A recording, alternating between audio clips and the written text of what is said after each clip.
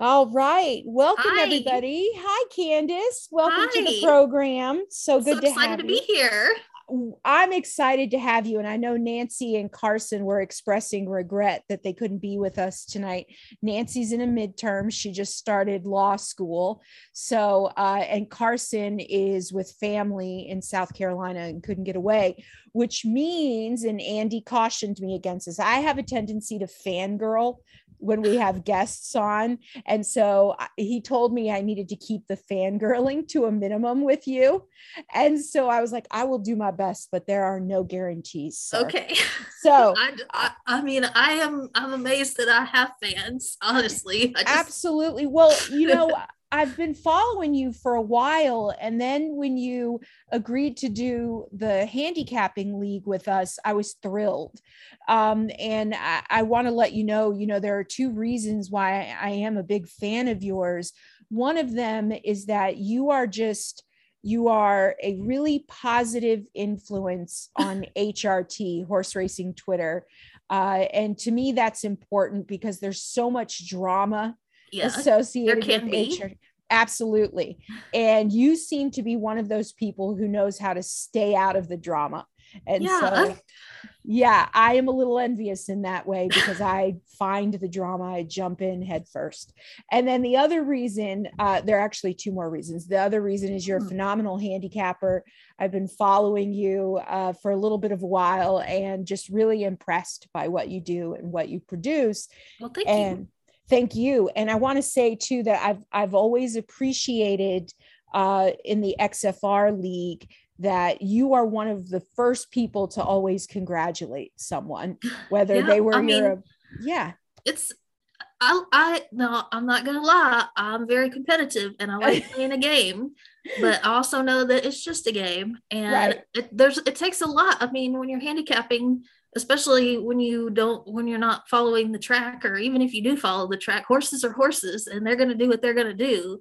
So no matter how deeply you study that race or that Mhm. card, horses are still gonna do horse things. And if you score or whatever, that's great. you know Mhm. it's Right. It's just, a I mean, bonus. it's Yeah, fun. for I, sure. Yeah. And so I know everyone in the audience right now is hearing that beautiful Southern accent. And you were born and raised in Memphis. Am I correct? yes, that's correct. I was born and raised in Memphis, Tennessee. um, and Memphis is kind of like a dead zone for horse racing. I mean, we're especially at that time, pre-internet and stuff, when I was growing up. I don't come from a horsey family. Oh, I mean, now if you ask my sister, she'll say yes, but I was the one that got the family into horses. okay. So it's always been about the horse for me. I've always loved the animal. I was fascinated with them when I was a child. That's when I Mhm. started collecting all these Breyer horses. And it Right. was actually a trip to the Breyer convention called Breyer Fest that was in Lexington, Kentucky, and I saw all the horse farms. And I was like, these people here, they make a living doing things with horses. They make Mhm. careers in the horse business. This is something that I can actually do. And so the model horses kind of brought me closer to horse racing, though I liked watching it on TV. And I had picked the Derby winner that same year we went to Briarfest. So it all kind Mhm. of just fell into place. That's And amazing. I wanted to tell you too that I was mentioning that you were coming on tonight to a friend of mine, and his immediate response was, Derby Wars, Candice Curtis? And I yes, was like, yes, Derby Wars, Candice Curtis. So you actually are a well-known name in horse racing. And for you to come into horse racing just having this fascination or love of horses, I think that's incredible.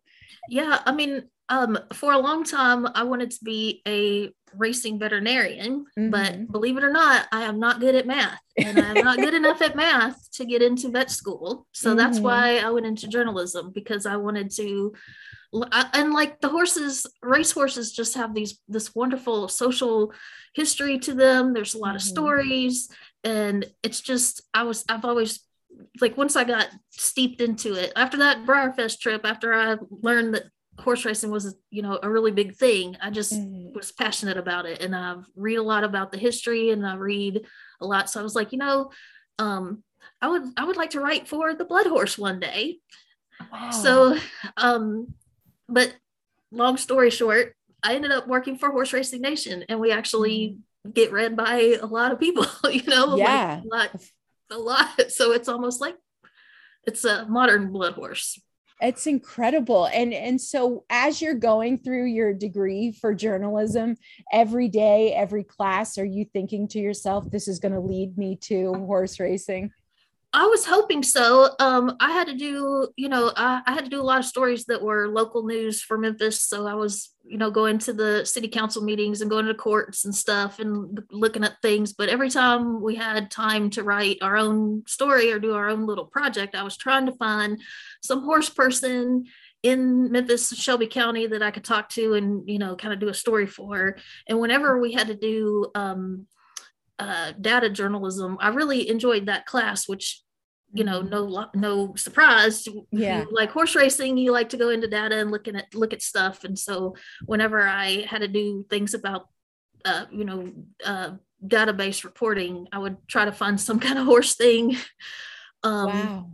But I really got more into promoting horse racing when I worked at Graceland, because I know that question was going to be coming. Yes. Tell me about Graceland. Graceland was the most wonderful place to work. It was a beautiful place. I love Elvis music anyway, and I'm a big Elvis fan. So it was great to be there among all the other fans and all around his house. And, you just get steeped in all the lore of Elvis and Graceland too. So I did that for 5 years. And when I was doing that while I was in college, and then after I graduated, I was looking for some kind of job to do, because this is probably going to surprise people, but it's really hard to go from Memphis, Tennessee, writing stuff online and writing things for your little local papers, to the Blood Horse.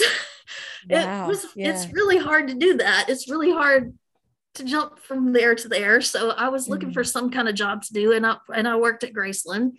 And what really cemented me and really encouraged me to get more involved in the horse racing business was all the people who would come through and take a Graceland tour, because we were allowed to have pieces of flair on our name tags. And I always had horse racing things. I would get Kentucky Derby pins, and the year I started at Graceland was the year that Smarty Jones won 2 legs of the Triple Crown. So I had a Smarty Jones button on my name tag, and everybody who came through knew Smarty Jones, and they had we just would talk about the horses and the horse, and was he going to win the Belmont? Could he do it? I thought that he was good enough to win.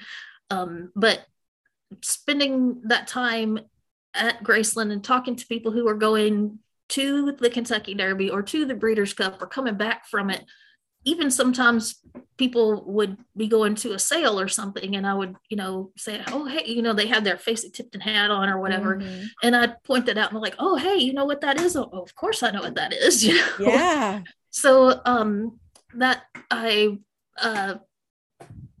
they have a Sirius radio station that broadcasts from Graceland. And it's really cool. But when they started doing that, I got a Sirius radio for my car, and I started listening to other channels. And one of the other channels that I found was the one that had the Steve Bick show on it. And he happened to be talking about the racetrack program at Arizona. So I was listening to this, and I was like, I actually like school, and I like learning things. And a lot of people have come out of Arizona that, they didn't really have a horse racing background. They have a lot of alumni that they've placed and that are in the business now. And I was like, I think I want to do that. So that was actually something I really wanted to talk to you about, was this particular program, because in Nevada, I've actually been looking for kind of an online degree program where I could learn more. And I had no idea this program existed. So tell people, you went from Memphis to Arizona, and yes. I went did. into the RTIP program. Tell us about it. So the RTIP is the Racetrack Industry Program. It's part of the College of Agriculture and Life Sciences at the University of Arizona in Tucson. I had never been farther than probably Hot Springs west from Memphis. Oh my goodness. So moving to Tucson was a big thing. Mm-hmm. But it was all to follow this passion for horse racing. And wow. It was I did a 2-year program because I already had a degree. I learned everything from the ground up about how the sport works, the economic model, the regulatory model. I learned all about all of the laws in the country and in each state that allow horse racing to happen. And then when you learn about horse racing promotion and marketing and stuff. And I was kind of interested in that because one of the things that I enjoyed doing when I was talking to people coming through Graceland was asking them about handicapping and asking them about, you know the Derby, have you bet on it? What, kind of promoting that part of it too. So while I was at Arizona, I did an internship in the marketing department at Del Mar, and that was awesome. I was there. Wow. I was there the same year that Zenyatta won her Clement Hirsch, the second one. Oh my gosh! It was really cool, and she was just like, that was the cherry on top of that whole summer. I learned a lot about horse racing promotion of horse racing, especially at a really good meet like Del Mar, and I also learned a lot about handicapping contests, and it was something that I had done a little bit online, off and on, but at the time, Derby Wars didn't exist, horse tourneys didn't exist, so you had to go to the track to do it. And so I met a lot of handicappers while I was out there and learned how contests work. And I was like, this is really cool, and this is a really good way to introduce people to the wagering part. Which, as much as I love the horses, I also like to be right. Yeah, right. You can't be more right than if your horse wins the race. Right, wins right. The money. Monetary proof of that rightness. Yes, yes. So I was like, I thought that handicapping contests would be a really good way to introduce people to horse racing, betting, and that kind of thing, and get people, excited about it, even if they didn't get excited about betting the horses themselves. Playing against other people, that gets your competitive juices flowing. That's a really good way to do it. So I had done some other things while I was at Arizona with the Turf Publicists of America. I helped them with their email lists, which is how I got into email marketing. And that's what I do for Horse Racing Nation. I went from Arizona to Shreveport, Louisiana to work with Mark Midland and the Horse Racing Nation team, just right as they were getting started. And it was so cool. But I'm not going to lie, Shreveport, Louisiana, not my favorite place to live. Got it. Okay. But when I started, we were just the website with the wiki, and the news side was starting to grow and starting to build a little bit. But the other thing that really got me interested in Horse Racing Nation and Mark was Derby Wars. And it was, sorry, that's my dog. That's okay. You might hear my dog later. Okay. So Derby Wars was a horse racing tournament site, and it was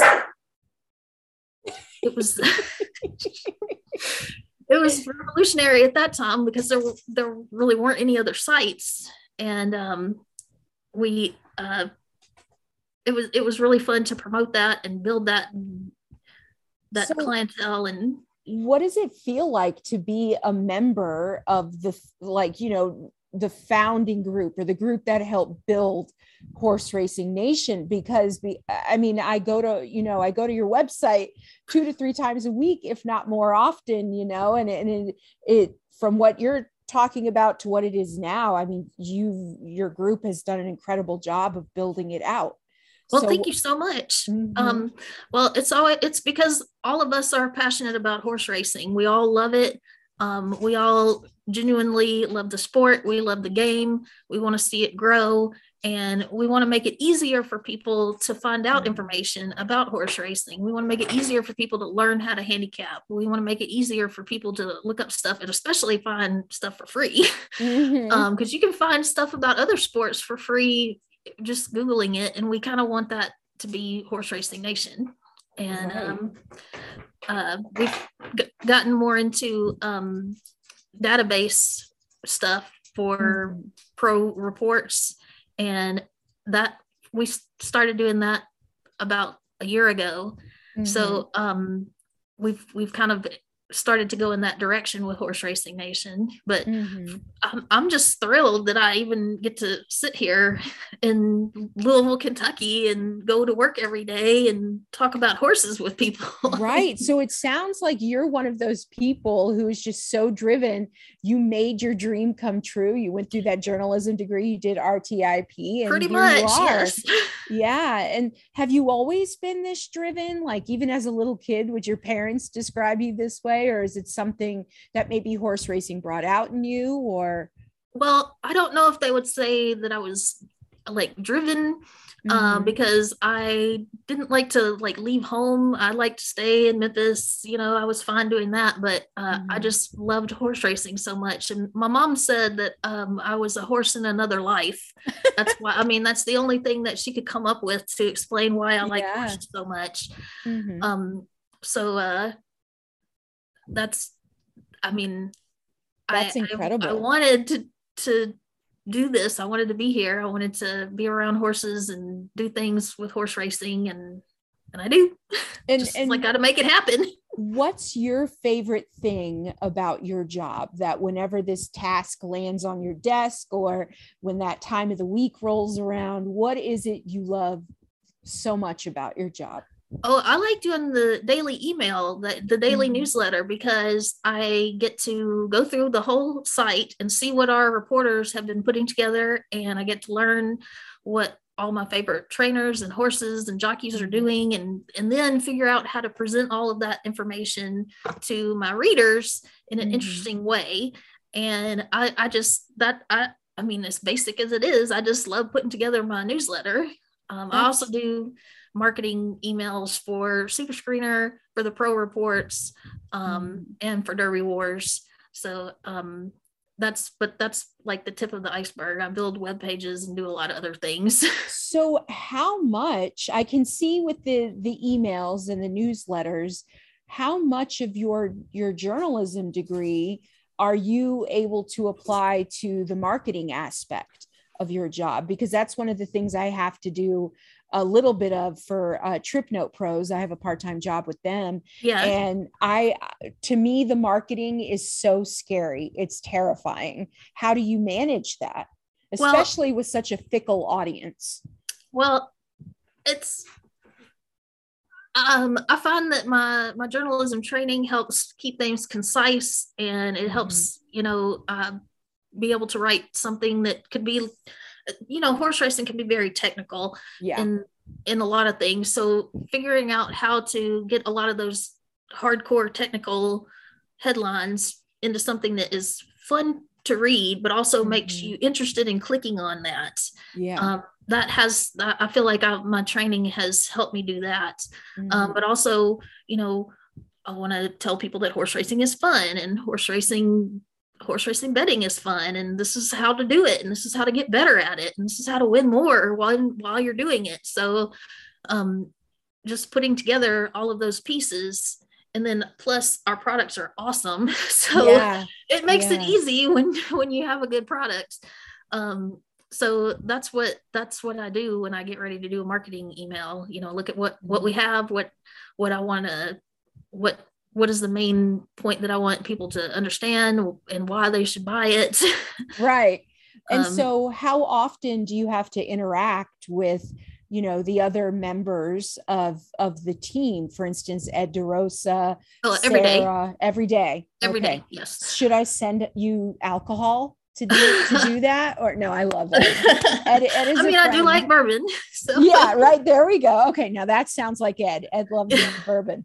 I love Ed. Ed is a friend of the program, so we tease him mercilessly though.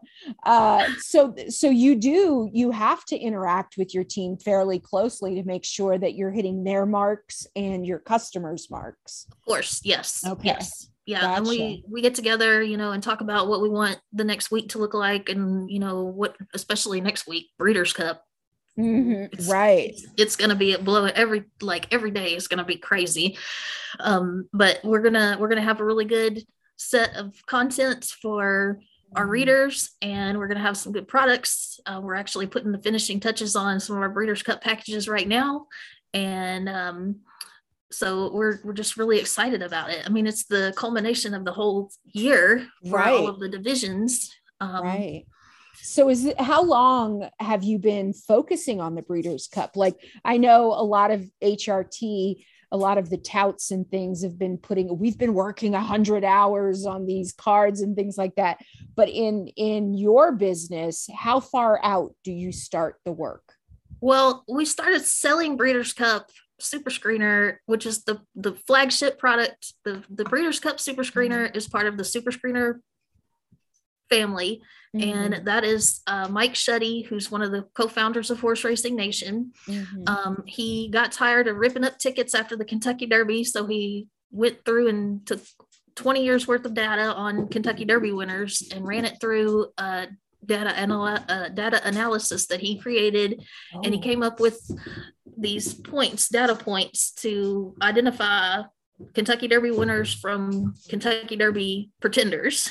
And he started giving it to his friends who started winning on like the Animal Kingdom Kentucky Derby. And they said, this product is really good, you should sell this. So he started selling it around the time that I joined Horse Racing Nation and expanded it to the Breeders' Cup that same year. So we've been doing the Breeders' Cup for 11 years. And the criteria for Breeders' Cup races, of course, since there's so many of them, it's slightly different for each race, and it kind of evolves with the more data he gets for it. But it's still one of the things that I look at myself when I'm handicapping. He does a really good job of explaining how the pace is going to set up, and he does a really good job of talking about horses' energy distribution throughout the race. And as somebody who like looks at horses and looks at their physical attributes and stuff, that's really helpful for me. And so you're not just advocating, as someone who works, with him, and this is a product that the company you work for sells, but you're using his materials in your own personal handicap. Yes. Wow. Okay. I love to hear that. That makes me want to buy it. Yeah. Right? Well, the other reports that we have, our pace report, our jockey report, our first time starter power ratings, all of the reports that we have came from finding a hole in the data that existed. And we're like, well, what can we create with this information that we have? How can we make a product that can help somebody handicap better, help somebody win more? Right. So all of us kind of put in our ideas for what sort of things we would like to offer. And so that's how the pro reports came to be. And our newest one is the first time starter power rankings. And that came from, how do you go about handicapping a horse that's never run before? Well, you look at the workouts, but then sires, and then also trainers. So we figured out some algorithms to put together the data from the barn, the trainer, the sire, the track, and it comes up with some pretty useful information there. So if you got a 5-star. that piques my curiosity because I've only been handicapping about 3 years now. And every time I see a maiden race, I groan because I have no idea how to handicap if there aren't previous races to look at. And I know what I'm reading when I look at workouts, but I don't know how to interpret that information. So would that product help me do that?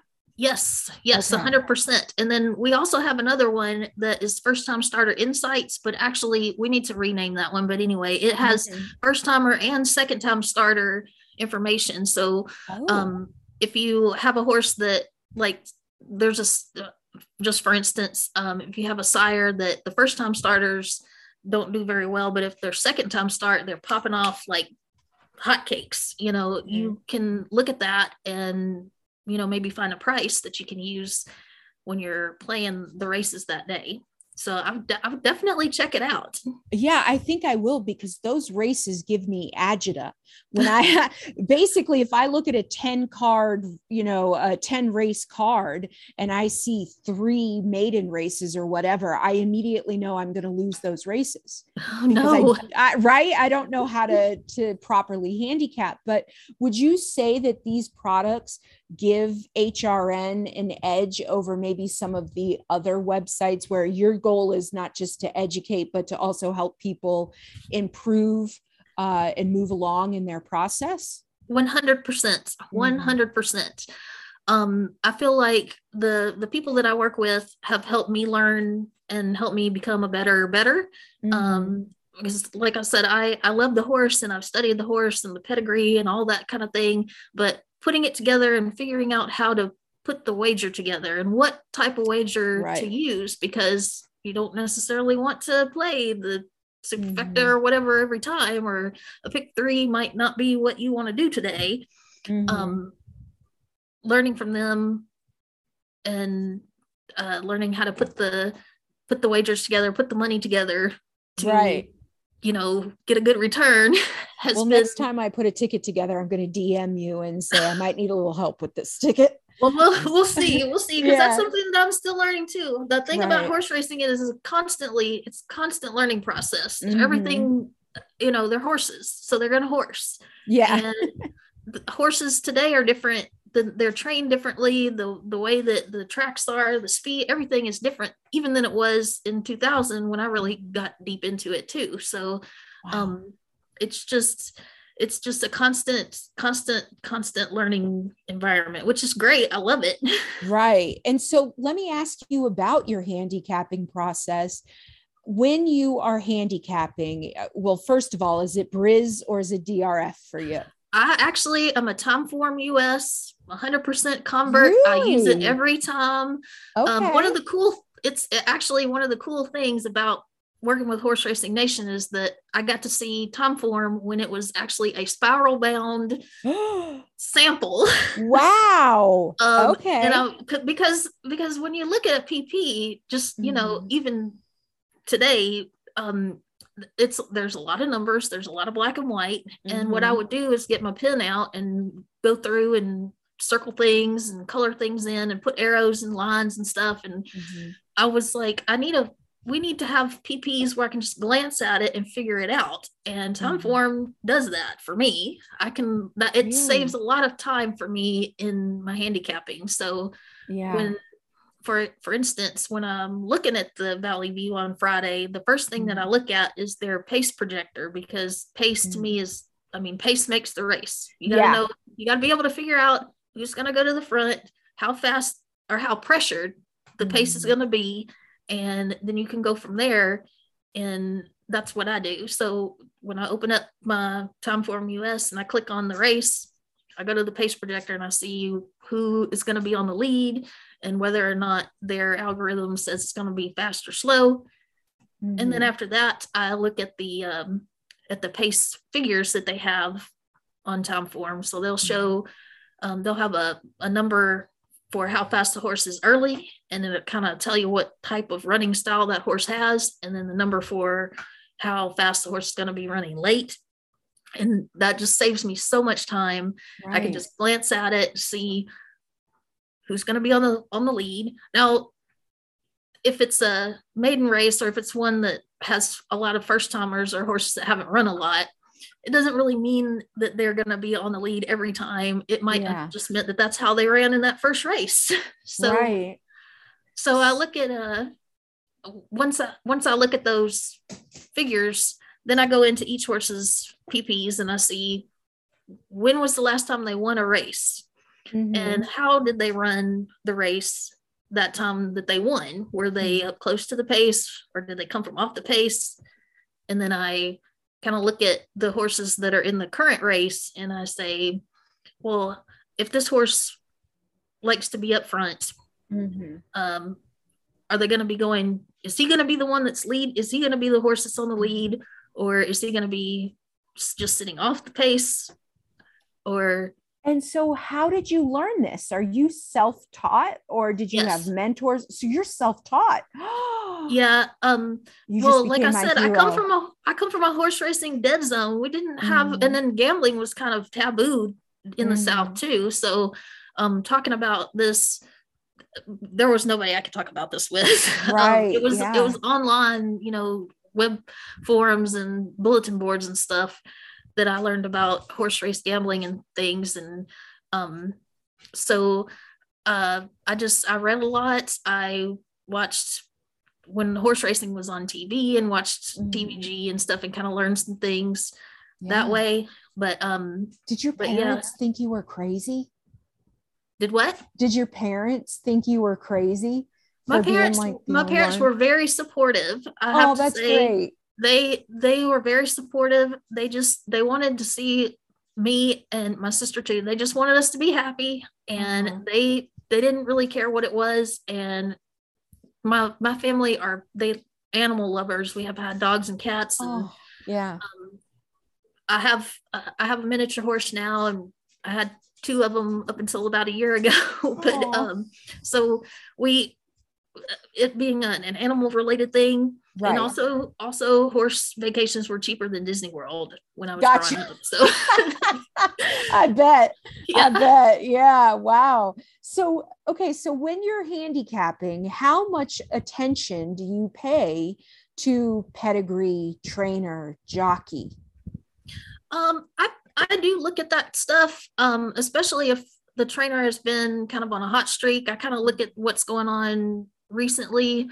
Like Mike Maker's been having a really good time at Keeneland and at Kentucky Downs. He's one of the leading trainers there. So I kind of take an extra close look at his horses when they're in the races, and Todd Pletcher, and when they're in at Gulfstream is, you got to look at his horses. Like Bob Baffert and Doug O'Neill in California, you just really have to look at them. They know what they're doing. They know how to get a horse ready to run. So you kind of have to figure out if you're going to try to beat them.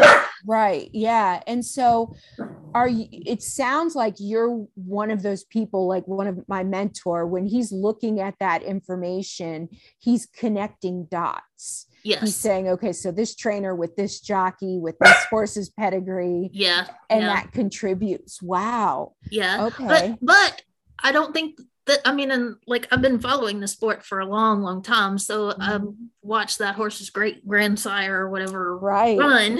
But I don't think you have to do that. I think that one of the things that these reports are going to help people do are figure out all of this kind of ephemeral knowledge, and we've been able to put it into a number and put it into an algorithm and kind of make it something that is more objective than just I saw that horse's sire run third in the Preakness 1997. Right. And so that you said something that kind of made me wonder, are the products that HRN is offering to your subscribers and people who stop by, they're for every handicapper at every stage of handicapping? So as a newbie, I could jump in and figure out what's going on? I do think that you can jump in at any stage. We have explanation of how you should use the product and what all of the things mean on the report. And then we're always taking suggestions for how to make it better, because they're relatively new for us. So we know what we like and we know what works for us and we know why we created the product. But if somebody finds a different way to use it or something that we could add to it to make it, to, take it up another notch, we're always looking for that. Right. And I can only imagine how beneficial to that process your opinion would be, and especially in light of the fact that you're self-taught. You would know what a new handicapper, a self-taught handicapper would need, and can jump in, right, and say, well, this isn't worded properly, or you need to add this. Oh yeah 100%. We go back and forth before we release a product and make sure that it's easy to understand, that we've explained it well, that it has enough color coding or whatever, right? And so it's ready to just pick it up and start using it. That's phenomenal. And I think that should make anybody who is in the audience and listening, give them confidence in that Definitely. Because when I purchase things, I don't know if I'm going to be able to access it. Like, I can read it, but do I understand it? It might be above and beyond my level, but it sounds like, you being involved with that process is super beneficial. Yeah. It all goes back to, I love horse racing, and I think more people should, because it's a great game. It's a great intellectual accomplishment when you pick a horse and they win the race, and then you have some money. That's awesome. Absolutely. So how did you learn to bet? Because that's one thing I'm learning, that handicapping and betting are two different worlds. Oh yeah. Well, that comes from I'm still learning how to bet. And again, that's something that you never just like learn how to do, but being on Twitter and seeing all the hardcore Twitter handicappers and learning about takeout and how that works, and learning about the different types of wagers and how much the takeout rate is on those. That has shaped the way that I wager. So I actually have not done much exotic wagering. It's pretty much just been straight win, play, show betting for me the last year, because those have the lowest takeout rates. And I feel if I can, get my opinion pretty sharp on one or two horses and just really lay it down, that's really good. So would you say that your handicapping process makes you a better just general bettor, or does it make you a better contest player, or do you feel like you're pretty balanced in both? I think that I'm still learning the betting part and the contest part. Because I work for Derby Wars, I haven't been able to play as many of those, and that's why I was really excited to play for the X Factor. But contest play to me is kind of there's so many different ways to play this game. So you have the handicapping, and you're looking at the horse, and you're looking at the horse's stats, and then figuring out how you're going to bet it. But then when you add playing against other players in a contest, that's a whole other way. And from being with Derby Wars and watching how some of those contests have gone, the main thing that I picked up in the type of contest that we've been playing is pretty much been a head-to-head contest. Yes. So the main thing that you want to do there is to just put scores on the board. So you want to find places where it's where you feel very confident, and just get even if it's a short price favorite, it doesn't matter. Just putting numbers on the board is how you win. So in the X Factor Racing League, have you had any weeks yet where you've had 0 at the end? Or because you've been kicking ass, pardon my language, but like, you have been consistently phenomenal. Early when we first started, I think that first time that we were at Woodbine, I was not having a good day that day. And I was afraid I was going to be scoreless this past week at Laurel, because as much as I look at my pace numbers and that kind of thing, it's still a track that I don't play very often, and Mm-hmm. I'm not sure how it plays, and I don't know who the hot trainers and jockeys are there. So Right. I was like, this is going to be my goose egg week, because I wasn't sure. But then there was one race that had a horse that was pace advantaged, and I was like, if this horse can get on the lead and kind of dictate the pace, he's gonna do it, and he did, and that was the one horse that was Nice. the one horse I scored on. Congrats. That's awesome. Yeah. How do you feel about this structure? Because I've played in different leagues. I used to play in the Daily Gallops League, and our commissioner also was the commissioner for that league. But their setup was you'd get a track a week and you would have to handicap all of the races. I Um, like I like being able to choose which ones, okay. because when I actually am at the racetrack and when I'm actually playing the races, I do not bet every race. I might Gotcha. look at every race, but there might Mhm. be one where I don't really have a strong opinion, or where it's super tough and there's like six horses, like especially at Keeneland where we have in Kentucky Mhm. Downs where we had big fields, there could be six horses that I have trouble separating, and I'm like, well, this one is Mhm. good and that was good, and I'm just like, I'm I, I'm not gonna go there. Right. I will let them beat me, Yeah. and that's something that I'm trying to get better at, is in those Mhm. times, just figuring out how I'm going to play. If I have six horses, what am I going to do instead of passing Right. it? But I don't do that very often. But I do like being able to choose which races, especially in Mhm. this format where, like I said, you just want to put score on the board.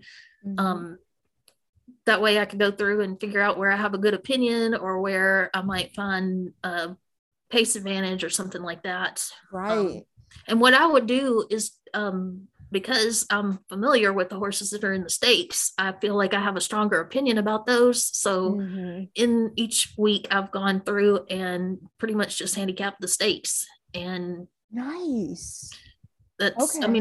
it's the horses that you know the most about. So Right. And I why will not say, do that? I have been so happy to be able to avoid maiden races and Yes, choosing. yes, Right. yes, Yeah. And exactly. I will say though too that the very beginning of our league, I was frustrated and I was expressing that to our commissioner Gorgonzola 44. I Yeah. was like, I keep picking the wrong 5 races, and then finally I decided, I'm just going to go with the stakes races. I'm going to, try and play it a little safer, and I've been far more successful since I Yes, made that decision. So yes. I'm totally with you there. Go with Um, where you have a strong opinion. Go where you have Absolutely. confidence. Mm-hmm. That's what to do. So one thing I'm in the process of learning is not letting people talk me off an opinion. How difficult is it for someone to talk you off of a horse that you love? It's really hard for somebody to talk me off a horse. Mm-hmm. Um, because it's I looked at that horse. I looked at that horse's peepees and I figured out that's that Mm-hmm. horse is that I'm going to play that horse the way I'm going to play it.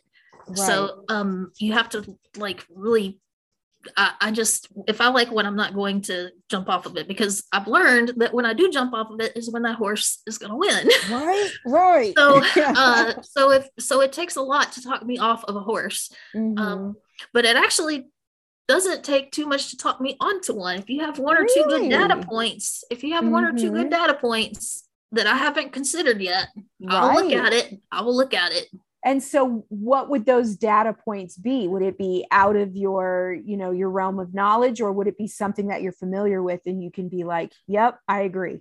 Well, there's just so much going on in life in general. And Mm-hmm. so, say if someone noticed that this one, this Tyler Gaffleon has won 3 races today and he's on Mm-hmm. fire, and oh, well, I watched the first 3 races of the day, so thanks for telling me that. Let me look at the horse that he's on a little bit closer. So Yeah. that kind of thing. Or if somebody is at the track and I'm not, and they say, oh, well, this works for maiden horses too, and it's like, oh, well, the 2 horse just looks like a statue. This looks like a Breyer horse. It looks great. Mm-hmm. You should put that one on your tickets because it just looks like he's Gotcha. going to win. I'll So look at that. how much do you pay attention to the rumor mill? Because I have seen some gamblers they are getting text messages, they're talking to people in the paddocks, and they rely a lot on just rumors. How much do you put into that? As a handicapper, not very much. I like Okay. what I look at in the PPs and what I see at the track that day, because whatever happened, a week ago at the barn doesn't really matter. If the horse, if he threw a shoe while he was training, he's fine today. That doesn't really matter. Gotcha. But as for a person who does horse racing news, I always have an ear to the ground for the gossip. There you go. If it can be backed up, if it can be confirmed, I will take it. I will pass it on to the news team. Absolutely. So that's kind of the way that it goes for me. Yeah. And I like that that's balanced. You're making logical decisions, whereas some of these messages that I see, and then people putting tons of money on a horse that they just have a rumor about. I'm like, oh my gosh, that's a tank of gas, or whatever. But so turf, dirt, or synthetic, which do you prefer to handicap? I don't have a preference, but when I was working at Del Mar, I had a really good time learning about and handicapping synthetics. And as a person who loves horses and just as the animal, synthetics have been proven to be the safest surface for them to run on. So I kind of wish we had more of them. And it makes it a different handicapping puzzle. It adds another layer to it. But by the time most of the tracks started to pull up their polytrack or their Tapeta, we had about 10 years worth of data. So I feel like if you had 10 years to figure out how to play, it's on you. Yeah. And so Carson and I were having a conversation about synthetics a couple of weeks ago, and she echoed what you said, that it's just safer for the horse. And the more I learn about the sport, the more concerned I become for the horses. And so I was reading in your bio online that you're passionate about laminitis and advocating for horses when it comes to illnesses like this. And I'm really kind of unclear, and I know this is a little bit of a tangent off of where we were in handicapping, but what is laminitis and how does that impact the horse? Well, laminitis is an acute hoof inflammation. It can happen to old horses, young horses, but in race horses, it tends to happen to the horse's opposite leg that has been injured because of the weight because of the pressure and the weight that gets put on that foot. And basically it has no cure. Some horses can get better, like the inflammation will go down and it won't have caused the bone inside of the hoof to lose too much of its cushion. And the horse can be shoed so that it has the correct angles and it's able to live, a good life. But too many times the laminitis just progresses to where the horse doesn't survive. Gotcha. And they're learning more about it. And that's actually what Barbaro died from. It wasn't his leg injury, his original one. It was the laminitis that developed in his opposite leg. And his body was put through the ringer. And that was the one thing that he couldn't recover from. And any horse can get it. There's a lot of different causes depending on how old the horse is and what other issues the horse might have. But it sounds preventable. It can be. Yes. Okay. With proper diet, exercise, and shoeing. Gotcha. It can be preventable. But once you have a horse that has started to pick it up or start to develop it, you have to be really careful so that it doesn't go over the tipping point to where it's incurable. They can't come back. So do you do a lot? Do you do work with aftercares? Do you like how does your passion and love of the horse lead you down this path of being interested in their illnesses, how to treat them, prevent them, etc.?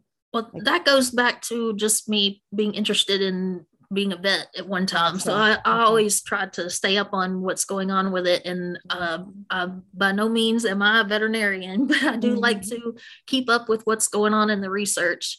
and just kind of see how the people who are out there, how they're working to help horses recover from laminitis and other issues. And they've come a long way. So when you're looking at PPs and going through a race, which we're going to do here momentarily, race 8 at Keeneland, how much are you also looking at that running line, the trouble line, and seeing that, the horse was limping, or maybe the horse had Lasix this time, but doesn't have it next, or didn't have it last time, etc. Does that factor into your handicapping? The only thing that really factors into it is if I notice something is off about the horse's stride when I'm at the track, or if I'm watching the feed and I see that the horse is kind of, nodding his head a little bit more, seems to be favoring something, then I probably will not use that horse and wonder, how did he get into how did he get in there today? But the only time that I really look at Lasix is if it's the first time, because that does tend to move them up. Or if they've come over from Europe and they had, if they were at the Breeders' Cup last year and then they come back for it, that it does tend to move them up. Gotcha. And so with that being said, you were mentioning, looking at the horse and their gait and things like that. Do you watch replays? Do you factor replays into your handicapping? For the Breeders' Cup and for the Kentucky Derby, yes. I go back and I look at all of them. I don't know when I'm going to be doing that this next several days, but I will go back and I'll watch as many replays as possible. Now for the Derby, we have a race replay page for all of the Derby points races on Horse Racing Nation, and I'm the one that put that together. So I get to watch all of the replays as I'm putting them on that page. So I'm I keep up with the Derby horses a lot more than I keep up with all of the divisions of the Breeders' Cup. Wow, you're going to be scary for the Breeders' Cup then, with all that information you've been gathering. But see, that's the other thing. You don't want to get into information overload. So when I actually am handicapping the race, I've got all this background information and all this other stuff. But when I actually sit down to make my picks, I try not to spend more than 5 or 10 minutes. Really? That's it? Yeah, I look at the PPs and I'm like, this is the pace, this is what it's going to be. Because if I look at it too long and look at it too hard, I'm going to end up with 6 horses and, and that it doesn't work for me. I would rather just look at it and place the bet, and then that's it. And so how much of your pick, because you definitely, you're a woman after my own heart. It's the numbers, the facts and things like that you can read on paper. How much of your pick is going to be just your gut? Man,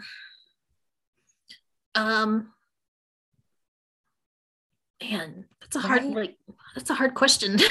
Right. Because once I'm on a horse, you can't be talking off. Yeah. That's mine. So, for the classic, I had a hot take about Rich Strike, and I didn't say I thought he was going to win the race. People were jumping all on me about that. I'm like, no, I think he's going to hit the board because it's going to be fast enough. So I'll probably, my gut says he's going to hit the board. Yeah. And do you feel like you're usually right, or do you feel like it's hit or miss? I think that's just all of horse racing. I think, right? I actually don't have a lot of stats on my own stuff. That's one of the things that Ed does that I appreciate, and I feel like I need to start doing. Right, Candice, that would be amazing. How good is my gut? Or that really famous line from the movie, my guts have shit for brains. I don't know. Right. Yeah. I don't know. That would be fascinating, because as I've watched you from week to week, I have often asked myself, what the hell is she doing? She's having such, great weeks and all of that. And so you've been one of those people who I've been watching closely and just trying to figure out, I might know more about your stats right now than you do. You probably do, honestly. I'm going to tell you, this year has been bad. It's been crazy because my mother passed away in June. and it's So just sorry. been I actually was watching the Kentucky Derby from her hospital room. It was one of the days that she was having a good day, and just I agreed to do the contest because I needed something to focus on outside of all that other drama.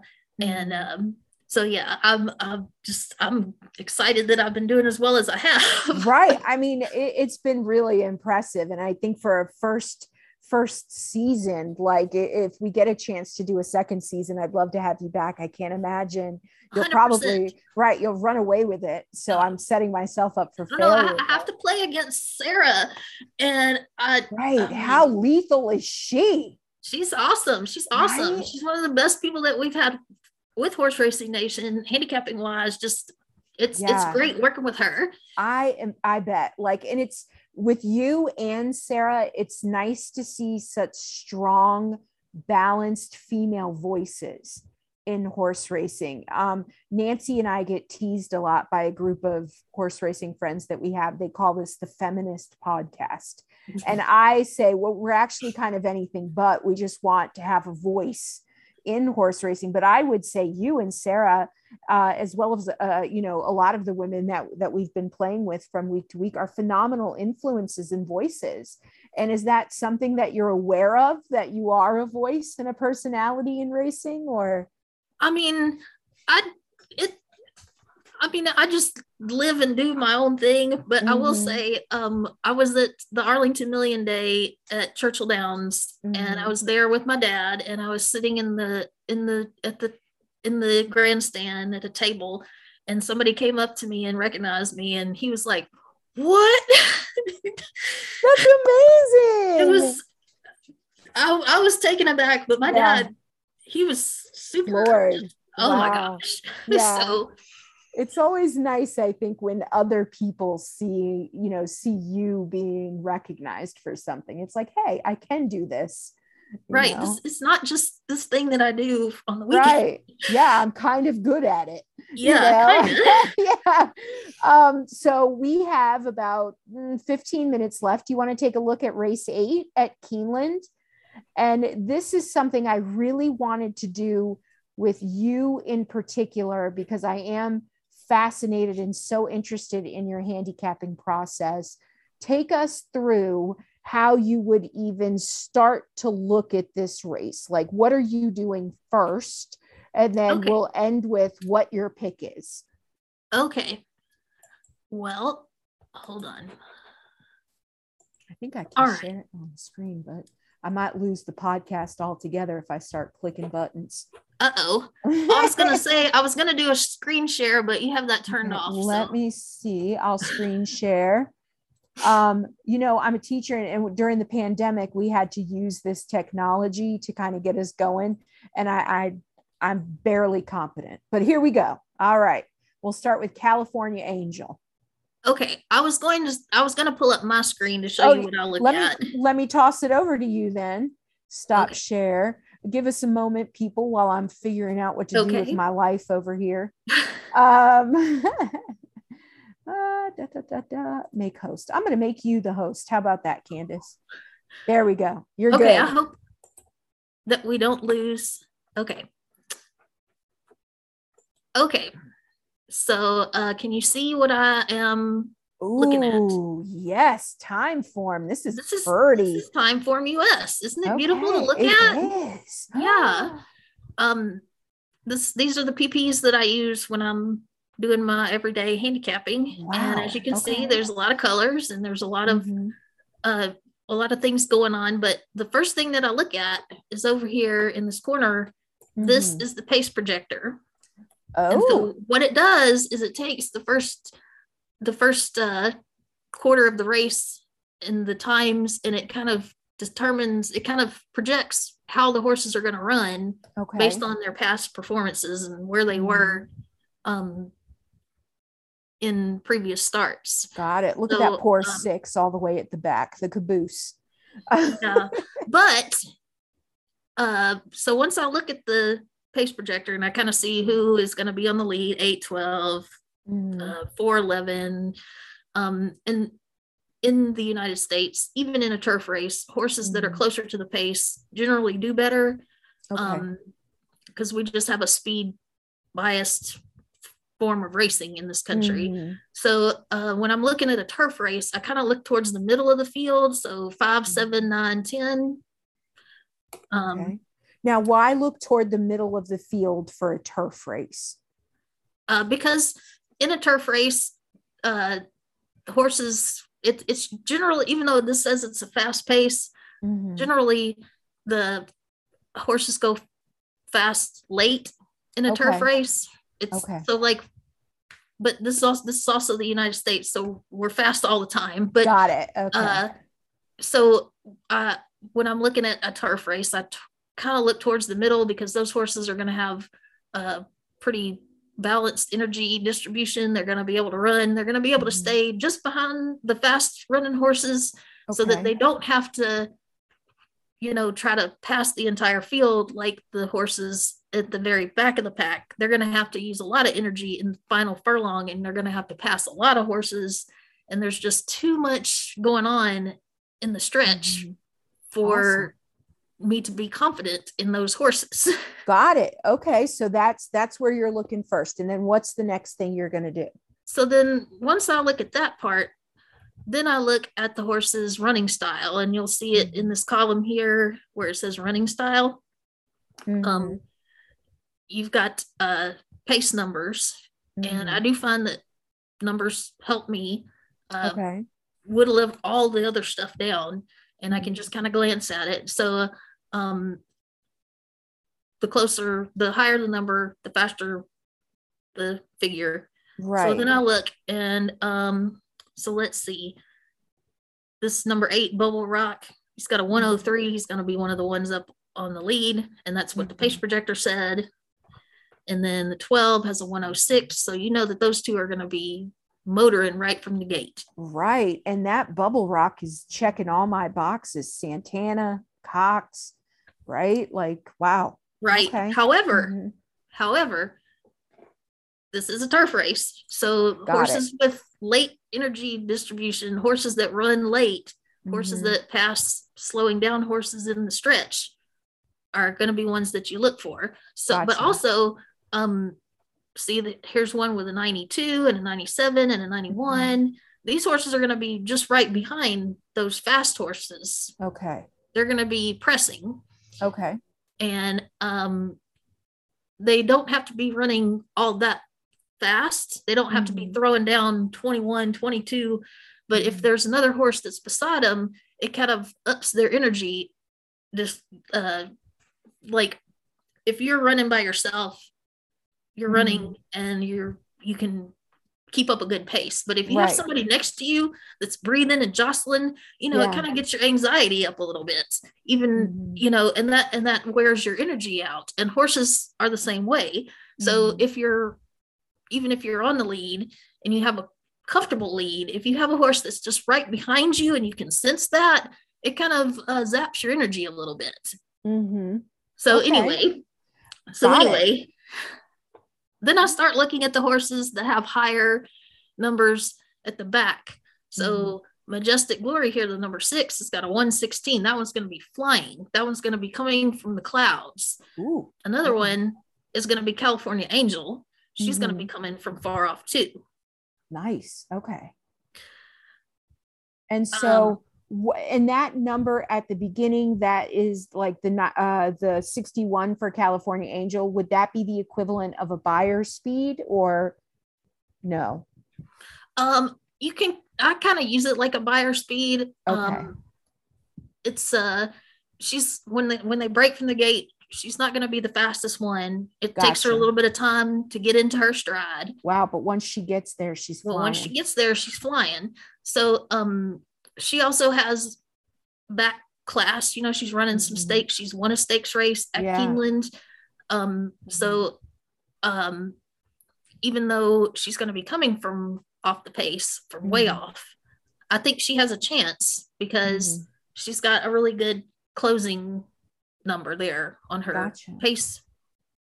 Okay. And so when you look at this field, are there any horses that are an automatic toss for you? That's kind of difficult because there aren't any like super, like the fastest one coming out of the gate is that 12, but it's not crazy fast, Right. And then the closing number is a 60, so it's not too bad. But like if it was a 120 and a 40, I'd be tossing that horse.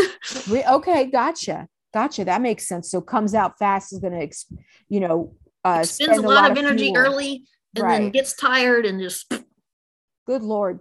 Candice, you sound like my mentor and boss, Benny South Street. He's constantly talking to me about, fast in the beginning means late at the end or whatever, backing up and all that. Yes. It's like I'm at work and I'm listening to my boss. I love it. Well, that's what they mean when they say pace makes the race. Mm-hmm. If you have a fast pace, when you have a lot of horses so like the Breeders' Cup Classic, it's going to be fast. And but how pressured it's going to be, like how much anxiety is Flightline going to have with Life is Good close to him. That's what we don't know. And but they are going to be going pretty quickly because they're fast horses naturally. So that's why I think that Rich Strike has a chance to hit the board, because it's going to be fast and he's going to be able to sit off the pace. And we know that he makes a big run at the end. Yeah. He'll be great. So when we're handicapping race 8, and which horse is looking to you the most attractive? I'm sorry, my face popped off the screen. That might be best for both of us, but I'm trying to get it back. So which horse are you leaning toward here? So I do like California Angel. I think she has experience on the track. She's going to be closing. I think this distance is good for her, the mile and a 16th. I also like the 6 because she is going to be flying, and Luis Saez is probably not going to let her get that far back. That's one of your jockey things. Luis Saez is, he's fast. He's gonna get that horse to go fast. He's not gonna let Secret Oath, right, in the Kentucky Oaks. Yes, was super aggressive. Loved it. Yes, he's gonna be. He's the more aggressive rider. I don't think he's gonna let Majestic Glory get way too far back. So nice little price on her as well. Yeah. Well, I'm definitely going to be watching those prices, because that also is ultimately how I make my final decision. Once I've looked at these PPs, I think California Angel, she'll take a lot of money. I don't think Majestic Glory is going to be 6-1, because other people are looking at the same information. But if it is anywhere close to 6-1, I'm definitely going to be playing that horse. Right. And so do you have any worries about the 5 Dolce Zell? Yes, because it's Irad Ortiz and Chad Brown, and they're just really good together. Chad Brown is just really good at getting a horse ready for the turf. Yeah. So it wouldn't surprise me if she won, but I think she's going to be shorter than 5-2. And I like to win money. Right. So I like when it's a short price favorite.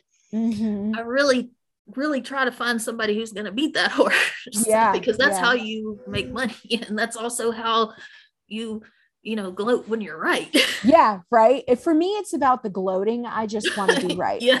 As soon as I learn how to bet, I'll worry about the money part, but just being right is the thing for me right now. I mean, that's how, start out doing that. Right. Yeah. And so you're looking at California Angel, because I'm going to watch this week with you, and then Friday be rooting for you.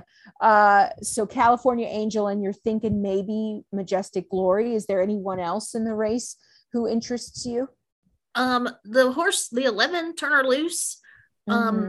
She has experience on turf. If we look at her PPs, and she actually ran with California Angel at Kentucky Downs. But she didn't do so hot there, and she hasn't really done much since she won at Fairgrounds earlier this year. So I'm not really sure what's going on there. But obviously they thought that she had some future on the turf to put her back on it. Interesting. Wow. I'll be looking at her odds. If her odds are more than 8-1. If they're like over 10-1, I might play her just as a win place bet. Right.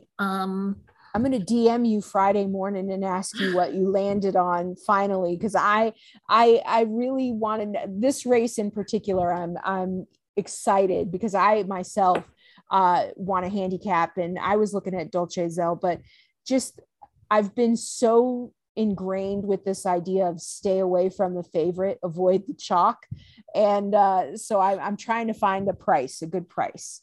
And that's totally fine, but also it's fun to play the favorite because they've been doing really well at Keeneland. The Keeneland this year, the favorites have been winning at 33%, which is crazy to me. Wow. So I mean, it's a good bet.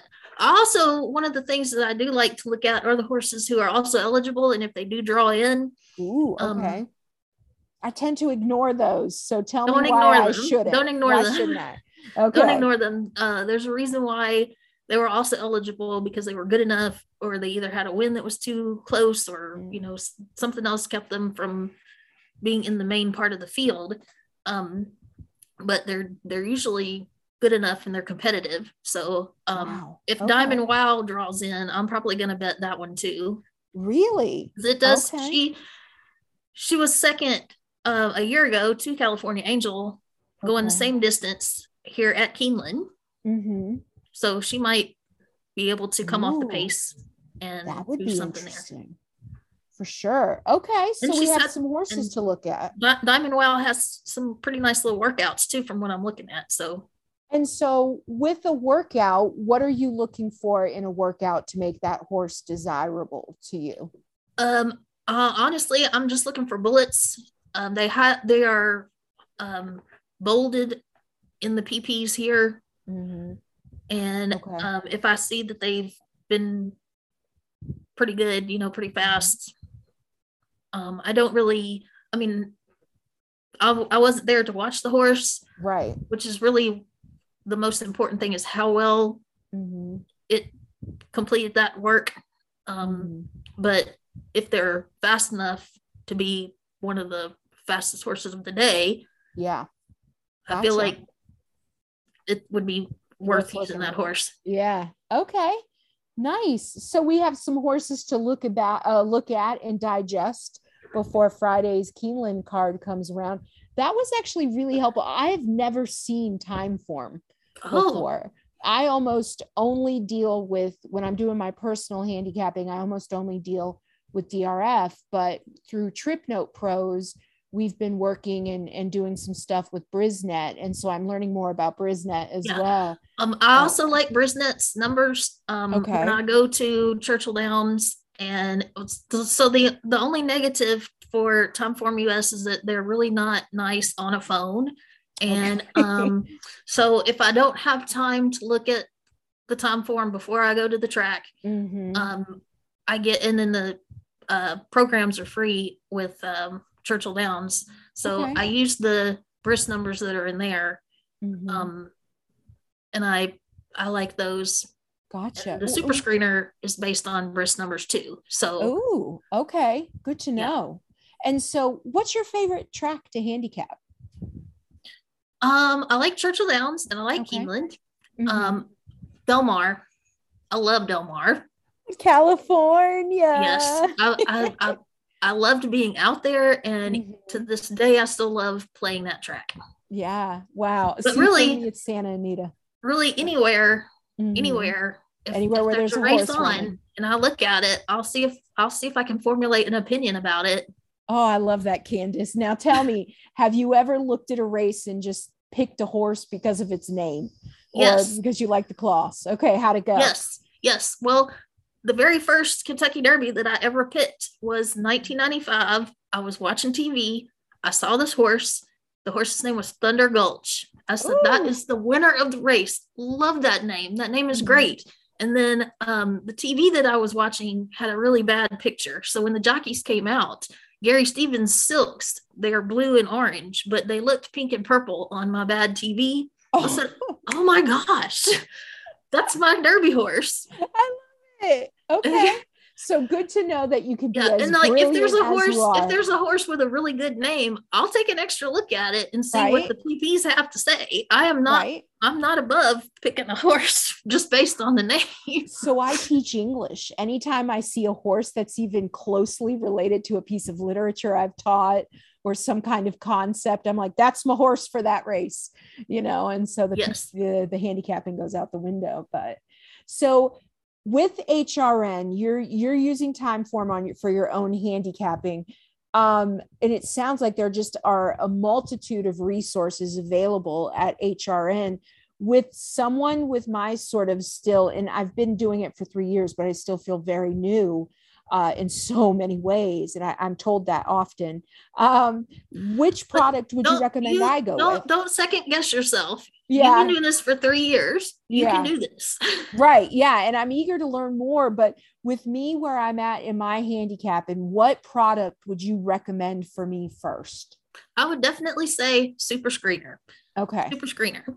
He really does a good job of laying out pace and energy distribution. And that, to me, that just took my own handicapping to another level, because it put together the stuff that I knew about horses themselves with the numbers and stuff. And I would definitely do Super Screener. I love it. Horse Racing Nation itself, we are always adding new things. And one of the newest things that we've added to the site for free is we have our own speed figures now. I'm still learning about them myself, but we found some people that would let us use their numbers for our site, and we thought they were good enough to use them. Wow. So if you go to any of our race results, any of the horses, you'll see their HRN number. Let me. Yeah, show me what you got. Yeah. And so what is it like to work with Ed DeRosa? Is it as frustrating to be his friend as it is his coworker, or he's actually really cool to me. I mean, I've never had any issues. He's a sweetheart. He's good. He's good. He's been with HRN for about a year, but it's just hilarious to me that people want to know what Ed's like. And I'm like, I have 10 years of stories about Mark Midland and Mike Shuddy and our tech guys, and having to explain to them how dead heats and coupled entry work. And they're like, what is all this about? Right. And then, so like, I've been noticing that about Ed too. He is a very polarizing figure on HRT. If you don't kind of understand his sense of humor and things like that, I think he's just a funny guy. And I think people like are intrigued by him. So I'm sorry for pummeling you with that question, but no, you don't have to apologize. It's totally fine. I get it. Right. When Sarah was on, we harassed her about it as well. So tell us about Ed. So, but thank you so much. I really want to see this Super Screener, because I think this might help me this weekend with Santa Anita. So I'm not sure what he's doing this weekend, because we have the Breeders' Cup. He's been doing the stakes each week. I'm not sure if he's going to be doing them this week, unfortunately. But I looked at Santa Anita's card for Friday, because I thought we could, do a race there, and I don't think there was a single stakes race on that card. So I figured not a lot of people would be paying attention to it, but Keeneland for sure. Right. Yes. Everybody loves Keeneland. So sorry, I'm looking. No, you're fine. Take your time. Wow. All right. So we streamline our horse pages a little bit, but if you see the Honey Rider Stakes, you can see our speed figs. We've got them in here now. Oh, perfect. We're still integrating it all into the site. So the Jessamine last year, we only have one horse with a number, but I'll have to let our tech team know. These are speed figures that you can pretty much trust, and they're free. Okay. Yeah. I'm all about free. On a teacher's budget, I'm about the free. Yeah. So I have one final question for you, and then we will say goodnight, and I will thank you gratuitously. Is it true what they say? If you love what you do, you'll never work a day in your life. Do you feel like you are the living embodiment of that phrase? I feel like if you love what you do, you end up working more because you love it Really? so much. Mm-hmm. Um, I mean, it's horses all the time, and I love it, but it's still work. Yeah. And there are times when I get home next week, I'm gonna be tired every single day. Oh, I When I get bet. home, I'm just gonna crash. But the thing Mm-hmm. is, I'm gonna be pulling up HRT, and I'm going to be pulling up some PPs, and I'm going to be looking at horses, and I'm going to Mm-hmm. be, it's all the time. It's just complete Wow. immersion. So I'm sorry, now I have a follow-up question.